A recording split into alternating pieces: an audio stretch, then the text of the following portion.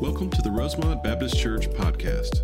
Rosemont is a thriving group of believers who desire to connect with Jesus and His church, grow in faith and understanding of God's Word, and serve in our local area and around the world. We are located in LaGrange, Georgia at 3794 Hamilton Road and invite you to attend any of our 3 services on Sunday mornings. Please visit our website at rosemontchurch.org for more information. And now we pray that God speaks to you in a personal way as you listen to this week's message from Pastor Adam Camp. Take your Bibles open to Philippians chapter 2. Philippians chapter 2. This is the second week of the sermon series we've entitled Happily Ever After. Over the next several weeks, we're going to be studying marriages. We're going to be talking about marriages. We're going to look at Scripture and try to understand what we can about what the Bible speaks about marriages. But we need to understand something as we kind of get into this. I said it at the beginning of last week's sermon. I'm going to say it again this morning. We all know the numbers, right? We've seen the statistics.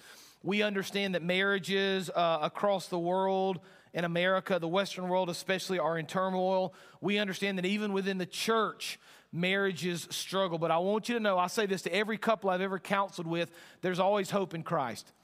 There's absolute hope in Christ. And so you need to understand, if you're struggling this morning, whether you're with us live, maybe you've tuned in at home because you know we're talking about marriages and we want to speak to you at home. Maybe you're in our overflow service. We want you to know, no matter where you are in your marriage, no matter how you might be struggling, there is absolutely hope in Christ. Your marriage can be strong.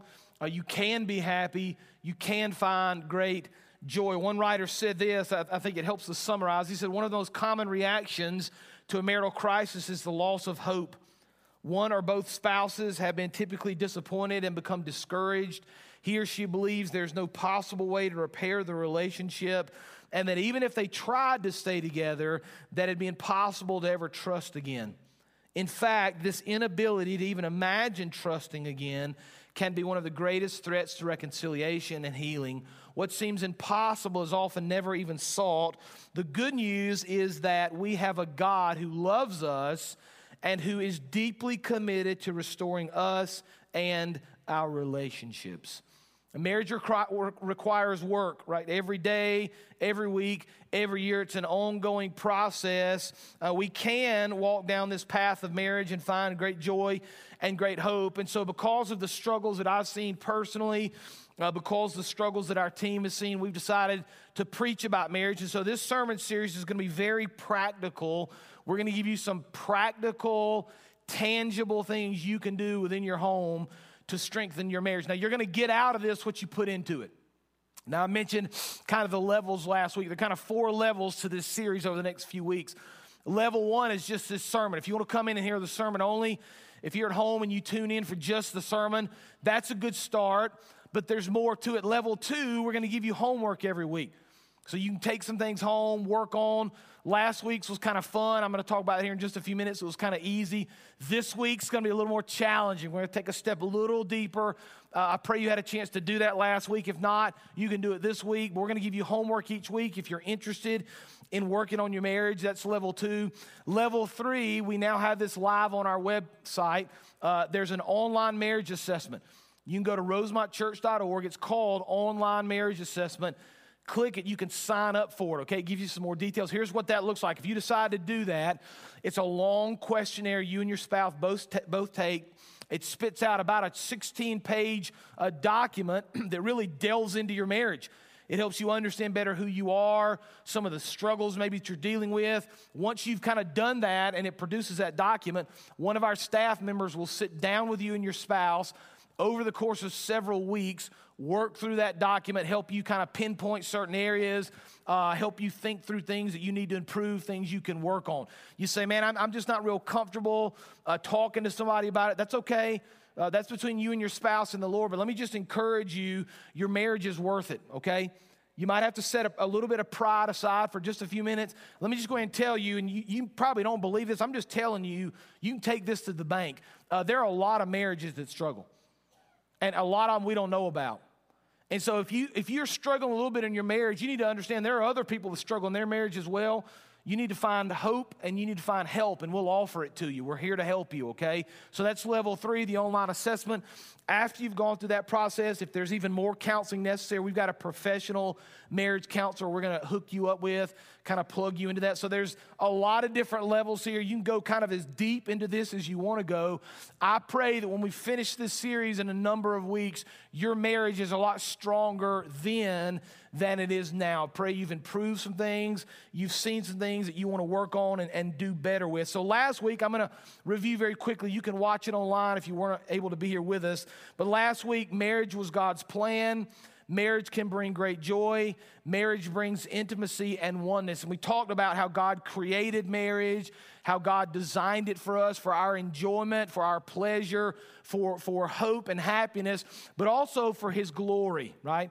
So there's a bigger picture than just finding happiness within marriage. It's about trusting the Lord, and it's about bringing Him glory in all the things that you do. Now, I hope you were able to do the homework last week. If you weren't here or didn't catch the sermon last week online, homework last week was a date night. Pretty easy, right? Some low-hanging fruit. Go out to eat, have fun. The idea was to kind of reminisce and laugh a little bit. And so Amy and I had a really busy week, and we weren't able to do our date night till last night. But I really did want to reminisce. I like that kind of stuff anyway. I guess I'm kind of the hopeless romantic maybe somewhere, the way I kind of think about things and the way I kind of act sometimes. And Amy and I have this box in the attic of just keepsake stuff. Right, we're old enough. I'm not quite as old as some of you, but I'm older than a lot of you. And Amy and I kind of were courting during this time where there was no cell phones. We couldn't text, couldn't Snapchat, couldn't even email. We had to either talk by phone or write letters. And so we actually wrote letters to each other. And we still have a lot of those letters. And we pulled those back out last night and read through those and looked at a lot of pictures and just laughed. And I hope you had a chance to do that this week. This last week, I hope you had a chance to kind of sit down with your spouse on your own, alone, just the two of you. If you didn't last week, do it this week. It's great for your marriage, right? It's great for your marriage, especially if you're struggling, just to find some time alone to kind of reconnect, rekindle, find joy, find happiness, have a good time together. Now, this morning, we're going to be looking at Philippians 2. Now, just a little note before we jump into Philippians 2. This is something that I've really been praying through, thinking through with this series. There are quite a few passages of Scripture that relate specifically to marriage in the Bible. We're going to talk through a lot of those. We did last week in Genesis chapter 2. But there are a lot of other passages that aren't directly related to marriage. But I've just kind of, through my prayer and study and reading some different authors, I've kind of become convinced that even though these passages of Scripture, and it's like this in Philippians 2, are not specifically written to married couples, we can certainly apply what we learn in them to our marriages. Right? Paul in Philippians 2 is really talking to the church and believers as a whole, but he's talking about how we ought to live and be at peace and find unity within the body of Christ. If we can do all that within the body of Christ, we certainly can do it within our homes, can't we? If we can treat our brothers and sisters in Christ like this, we certainly, even more so, should treat our spouse this way. So Philippians chapter 2, we're going to look at verses 1 through 5. We have it on the screen. You can follow along in your Bible as well. The words of the Apostle Paul. So if there's any encouragement in Christ, any comfort from love, any participation in the Spirit, any affection and sympathy, complete my joy by being of the same mind, having the same love, being in full accord and of one mind. Verse 3, do nothing from selfish ambition or conceit, but in humility count others more significant than yourselves. Let each of you look not only to his own interests, but also to the interests of others. Have this mind among yourselves, which is yours in Christ Jesus. Here's the first truth I want you to see. We're going to take this passage of Scripture, apply it specifically to our marriages. Truth number one, we should work to find unity within our marriages. You need to work to find unity, right? Unity is not only possible, it should be expected. And I put the word work up there because it's not always easy. It doesn't always happen naturally. It's not something you're going to necessarily default into. It requires work on your part. It requires action on your part. It requires you to do something as you strive for, as you try to find unity. Now, here's what some of you are thinking. Adam, if you only knew what our personal life is like, you wouldn't say this to us. Adam, if you only knew how much we argue, how much we disagree. Adam, every time we sit down and have a conversation, it ends up in some sort of a fight. So we're either not talking at all or we're fighting. If you only knew our circumstances, you wouldn't talk to us about finding unity, because if you knew who we really were, you would know that unity is impossible for us. Now, why is that the case? I'm going to diagnose this for you scripturally, okay? Why is it that you fight and you argue and you don't find unity in your marriage? Don't look this up, but write it down. You need to go look it up later. James chapter 4, beginning in verse 1. Listen to what the scripture says. What causes quarrels and what causes fights among you? Great question. Right, let's apply that to our marriages. What causes fights and quarrels? What causes us to argue within our marriage? Here's what James says. Is it not this, that your passions are at war within you? Watch. You desire and do not have, so you murder. You covet and cannot obtain, so you fight and quarrel. You do not have because you do not ask. You ask and you do not receive because you ask wrongly to spend it on your own passions. Now, I'm going to step right on your toe for a second. It's going to hurt, so be ready, okay? You argue and you quarrel within a marriage because you're selfish. I'm sorry to have to be the bearer of bad news. By the way, I'm not preaching at you, I'm preaching with you. Trust me, I get it. I've been married 23 years. I understand what being selfish looks like. I promise you I understand it. But a lot of times the struggles we have in marriage, the lack of unity we find in marriage, is simply because we're selfish. We like it our way. And when our spouse doesn't do it the way we think he or she ought to do it, we get pretty upset and we fight about it. One of the things I talk to young couples about when we're doing premarital counseling is expectations, unmet expectations. Right, we're going to talk through this a little bit this morning as a very practical way to kind of think through your marriage. If you don't already understand this, let me just kind of clue you in. Your spouse has one set of expectations. You have sometimes a very different set of expectations. You think it ought to be one way. Your spouse thinks it ought to be a different way. And unless you can kind of come together and work through that, you're going to have all sorts of problems in your marriage. Now, here's an example. Guys, we have certain expectations, right? Maybe you're planning on watching. I'll never forget. Let me just, you know what? This wasn't in my notes. I don't even know if I should tell this story. It's going to be recorded for everybody to know, so I may as well say it. Amy's not in here, but I'm going to tell it. Y'all remember years ago when the Falcons, not the last time, but the time before when the Falcons went to the Super Bowl? Y'all remember that? Dan Reeves, they lost. It was a pretty close game.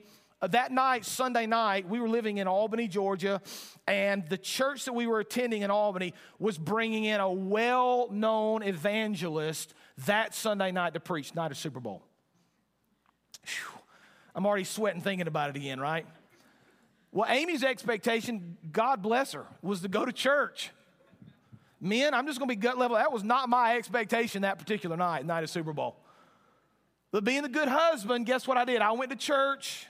We didn't have phones. I couldn't even be the guy in the pew watching it on. I couldn't even do that. I had no idea the score, missed the first half. And so the rest of the night, I was kind of salty, right? Kind of salty. You know how that goes. I had one set of, now her expectation was great. My expectation was fine watching the game, I guess. Maybe if it hadn't been on a Sunday night. But we just had different expectations. And so sometimes we have these different expectations. If we don't work through them and get exactly what we want, we have problems, right? That can be fleshed out 1,000 different ways in 1,000 different places. Guys, you have this expectation. This is a kind of an ongoing struggle in marriage. You have the expectation of coming home after work. You're exhausted. You've worked really hard. You want to sit down in front of the TV and veg out or get online or do something just to relax. Your wife has the expectation of sitting down and for the next 2 hours telling you about her day and expecting you to tell her about your day. Nothing wrong with either one of those things, right? They're just very different expectations. And so we have to work, don't we, to find unity. We have to work to set aside our own thoughts. We have to work to set aside our own pride and our own selfishness. Here's one of the big problems we have with this idea of expectations within our marriage. Not only are we selfish, right? We struggle with that. But we're bombarded oftentimes from the world telling us what a marriage ought to look like. Now, let me just go ahead and clue you in. If you're a little bit younger, if you're older, you're going to know this to be true. If you think you're going to get your understanding of marriage from movies, you are sorely mistaken, right? They're always just wrong. I mean, very rarely have I ever seen a movie where the expectation from the movie is real life. So we're kind of bombarded from television, from movies, maybe books we read. Here's a struggle for a lot of couples, right? We're bombarded by the past that we drag along with us. Here's what I mean. You've grown up in one home where your parents did it one way. That's your expectation for marriage. Your spouse has grown up in a different home where their parents did it a different way, and that's their expectations. So you come into marriage with very different expectations about who's going to do the bills, who's going to do the dishes, who's going to cut the grass, who's going to spank the children, whatever. Very different expectations, and if you're not careful, those things begin to cause problems within your marriage. Like our first ever big fight, Amy and I, and praise the Lord, we don't fight a lot, but we had a big one when we were engaged about furniture, of all things. Can you believe that? Right, I was the bachelor. I was living in Albany teaching school. And before I moved to Albany to get my apartment, I did what every wise man does. I went to yard sales to buy all my furniture, right? Isn't that what you should do? And I found the neatest, nicest blue check gingham couch you've ever seen. And when I bought it, it was probably 20 years old. And it literally was one of these kind of deals. I'm looking at the yard sale thinking, I could probably get that stain out. I could probably get that stain. So I bought it for $50. Took it to my apartment, loved it, man. It was great. Nobody ever complained about it. Isn't that amazing? When you live by yourself, nobody ever complains. It's real good. No problems. So we go to get married, and Amy's like, well, we got to get some furniture. I'm like, babe, I got you. You know, no problem. Got a couch, got 2 plates and 1 cup in the pantry. We'll be fine. You could never need anything else in your whole life. Well, against my wishes, my beautiful bride-to-be goes and buys a couch. Can you believe that? She bought a couch. And the first I heard of it, she called me. She's driving it down to Albany to put it in our apartment, my apartment, to tell me and show me this brand new couch she bought. So we had this big blow up over the phone. I just couldn't understand why she wanted to buy this brand new couch. I thought the gingham $50 couch with all the stains would have been fine, right? Nothing really wrong with either one of those two. They're just different expectations. She had one set of expectations. I had very different set of expectations. Because we didn't fully communicate and work through those things caused problems, right? We're selfish. We want it our way. We've got our own set of expectations. We've got to work through this stuff in order to find unity in our marriage. Now look, here's the picture in Philippians 2, right? We understand what being selfish looks like. We kind of have the market cornered on that. But let's see what the Scripture says about how we ought to live and some things we can apply within our marriage. Pull up verses 1 and 2 again. I want you to see these words. Now, Paul's specifically talking about the church and other believers, but if we're going to treat other Christians like this, we certainly ought to treat our spouse like this. Listen to what he says. If there's any encouragement in Christ, any comfort from love, any participation in the Spirit, any affection, any sympathy, complete my joy by being of the same mind, having the same love, being in full accord and of one mind. Paul uses words like encouragement, comfort, love, affection, sympathy. So take those words and apply them now to your marriage, right? So we ask questions like this. How encouraging are you to your spouse? That's a great question. Men, are you encouraging to your wife? Are we providing comfort in our marriage? Are we displaying love? I'm just using the words right out of Philippians 2 here. Are we affectionate? Are we sympathetic? Right? How are we taking the truths of Scripture, setting aside our selfishness, and instead applying these ideas of encouragement and affection and love, comfort and sympathy? How are we taking what we want and what we think ought to be best, setting it aside, instead following the model of Scripture within our marriages? We got to fight to do that, right? We got to work at it. It doesn't happen naturally. You say, what does that look like? How can that happen more often? Look at verse 2 again. Complete my joy by being, listen to what he says, of the same mind, having the same love, being in full accord, and of one mind, right? We fight for unity within our marriage, truth number 1. Here's truth 2. We should communicate clearly about this. Now, just cluing you in, you're never going to be unified if you're not communicating, right? The scripture talks about being of one accord, being of the same mind, being of full accord and of one mind together. That's not going to happen without talking, without communicating, right? So expectations within a marriage should be communicated clearly. So you should on a regular basis be talking to your spouse about your expectations, how you think, how you feel. Mostly, I'm going to do a sermon on communication, so this is a little bit of a precursor to that, right? But most people, and you can kind of track this in your own marriage, most people when they have a conversation with their spouse, especially when you get a little farther in life and you got careers and kids and mortgages and cars and all that kind of stuff, most of your conversations become logistics. Like, I'm picking the kids up, we're going to meet for dinner, who's going to go to the grocery store, I paid the bills this week, when you get paid again, I got to put gas in the car, right? This logistical conversation about kind of managing our life, and rarely, unless we're very intentional, do we get to this point of having these deeper conversations, right, about expectations, like my hopes and my dreams in life, my fears. What are the things I'm personally working through? What am I struggling through? And here's the problem with a lot of marriages if we're not careful. We kind of get to this place where we think that our expectations have been communicated properly, when in reality our spouse has no real idea what we're thinking, right? Don't raise your hand, but has anybody ever had the struggle in marriage where you thought your spouse knew something they didn't even really know it, right? We've all struggled with that. Right? And I'm just going to say this, women, because I know men have our faults, but sometimes, every now and then, ladies, y'all can jump around sometimes the conversations. Like Amy and I will be talking, and I think we're in kind of one stream or one thread of consciousness and then conversation, and all of a sudden she just starts talking about something else, and I'm like, whoa, where did that come from? Oh, I'm sorry. I was thinking about this guy, and all of a sudden we're in a different conversation. Sometimes we've just got to understand, we can't read each other's minds, right? Sometimes we need to communicate, and don't assume, especially with expectations, that your spouse knows exactly how you feel or what you're thinking, right? Communication is good. And so here's some kind of big picture areas. When we think about expectations and desires and things within a marriage, here's some big things outside of just logistics that you may want to think through. Like, what are your expectations about time together, right? He's got one set of expectations about time together. She's got a different one, I promise you. What are your expectations about responsibilities around the home? Who's going to do what?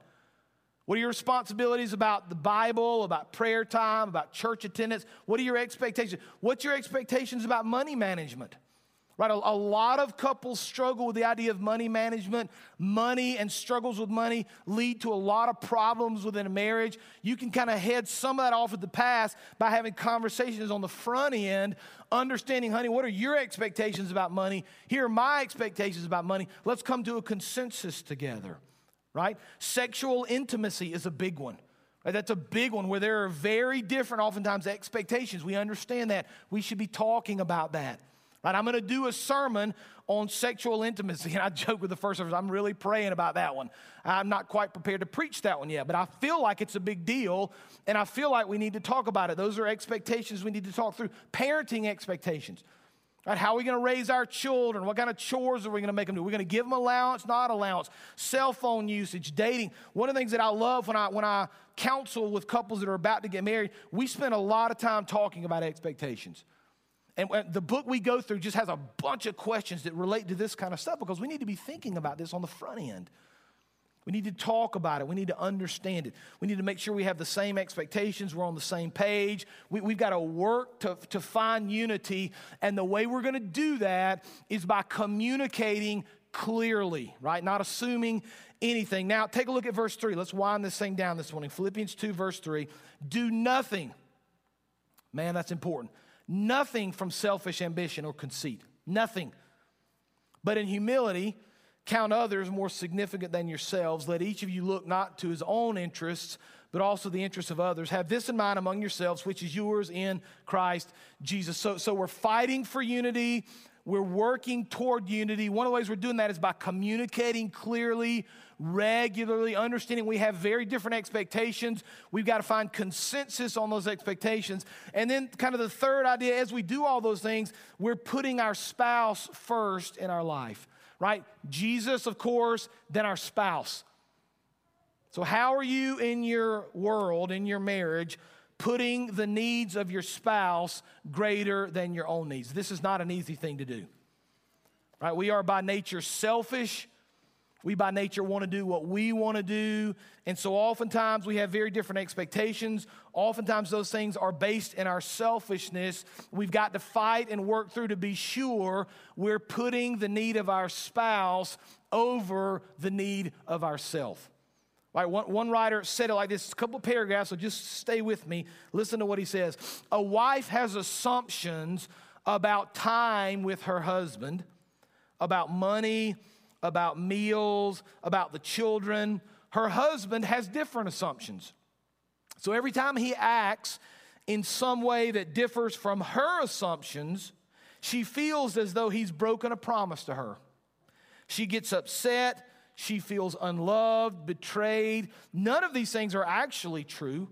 Her husband does love her, and he is committed to her. They just have unmet expectations. He goes on to say, how do men characteristically handle unfulfilled expectations? They feel personal rejection. They feel neglected and usually withdraw or become aggressive and redirect their energy to their job, to sports, or to a hobby. Right? Expectations are crucial.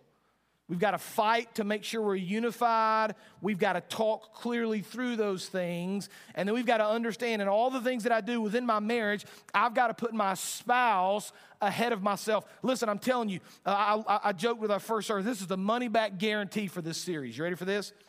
If you'll do this, it'll work. If you'll start living your life where you, in everything you do, try to think about your spouse ahead of yourself, you'll be amazed at how much better your marriage will get. Guarantee you. Just start looking at your spouse and thinking, how can I serve her? How can I serve him? What can I give up in my life in order to make my spouse fulfilled or to bring joy to her life? Like, this is just kind of a running joke for us. It's a silly little thing that we do, but it's one of the things that I try to do. And you ask my kids this. Whenever we go to eat, mama picks. And if mama picks something daddy doesn't like, I put a smile on my face and I go in there and eat, and I'm the happy guy at dinner. Why? Because I want to serve her. And so I don't say, yeah, I don't really want to go eat that. I'd rather go eat. And a lot of times she'll say, you know, it doesn't matter. Why don't you pick? But every time we go, I defer to her. And the kids hate it sometimes because they're, you know, with 4 kids, there's never consensus, by the way, on where to eat. Never.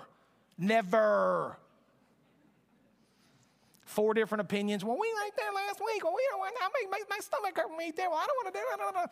Mama, what do you want to go? You pick. And we try to do that. What am I doing? What are you doing within your marriage to put your spouse ahead of yourself? So I'm going to give you some practical stuff, right? We've looked at kind of scriptural, thought through what it looks like in a marriage. Pull up that next slide. Here's some very practical things we can do to help you talk through expectations, okay? I had several people ask me last week, after the last service, did you print this out anywhere? I'll put it online for you to look at. I'll make it available for you if you want to see it. Here's what you can do.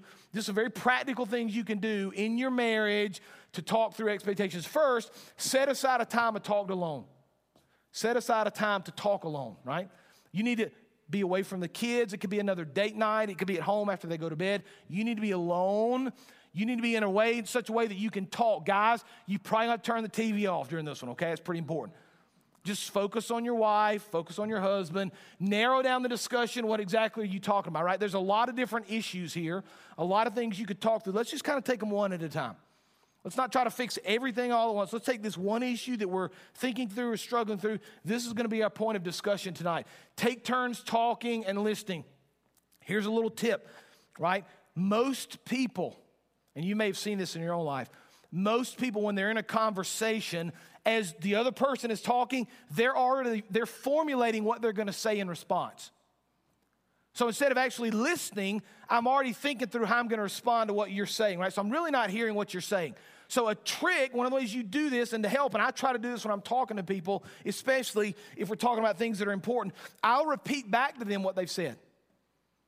And I'll do this with your spouse. Listen, just to be clear, honey, I want to make sure I heard what you said. Here's what you're saying. Kind of say it in your own words and make sure that you're actually hearing what your spouse is saying, right? Take turns talking, listening. Focus on the problem, not the person. Don't accuse or belittle. It's not a time to argue, not a time to bring up the past, not a time to try to win the argument. I'm just listening to you. I'm trying to understand you. We're not going to argue, not going to belittle or cause problems. Be Christ-like, right? That could go at any spot and with all these, but I felt like that's the moment where you need to be Christ-like. Because when your spouse starts talking about something that they don't like or a problem they have, and you don't want to belittle them or argue, you need to remember, listen, I need to be Christ-like in this moment. Next, figure out a compromise. I have one set of expectations. My spouse has a different set. How can we compromise and come together? Commit yourself to this agreement. Celebrate your accomplishment, right? Now, this isn't easy. Right, date night where you go eat some wings and look at some old pictures and laugh is easy, man. Low-hanging fruit, easy to do. This one's a little more complicated. Right, we're delving into a little more practical, difficult things because, go to the next slide, your homework for this week, go ahead to the next one, is to write down 20 expectations that you have for your spouse, right? It's difficult. Now look, maybe that's 10, maybe that's 30, maybe it's 5. The number doesn't really matter, but the idea is, man, I can tell by the room, y'all like, whoa, murmur, like murmuring. All the heads are looking at each other all of a sudden like that. Are you sure? I don't know if we can do this or not. You can do it. You can do it. Maybe you need to start with 5. I don't know. Go to 10, 30, 50, whatever, 150, whatever the Lord leads you to do. But you need to write down some expectations. Honey, this is what I'm expecting in our marriage. She's going to do the same thing, right? And then you're going to come together. Go to the next slide there. You're going to come together and talk through these. Maybe it's finances, intimacy, time together, spiritual growth, home responsibilities, whatever. This is an opportunity for you to work through some of these unmet expectations, okay? It's an opportunity for you to sit down, to write them out, to actually think about them, to talk about them, right? Marriage is a beautiful, wonderful thing, but it requires some work. Right? Just like you have to tune up your car. Just like you have to go out in the garden and pick the weeds. Right, guys? Just like you have to oil and clean your gun on a regular basis. Your marriage requires some work. You need to put a little work in. Because if you'll do these things, if you'll follow what Scripture teaches, if you'll allow the Lord to work and be proactive and actually work through your marriage, I promise you, by the grace of God, you can live happily ever after. And that's my prayer for you this morning, okay? Let's pray.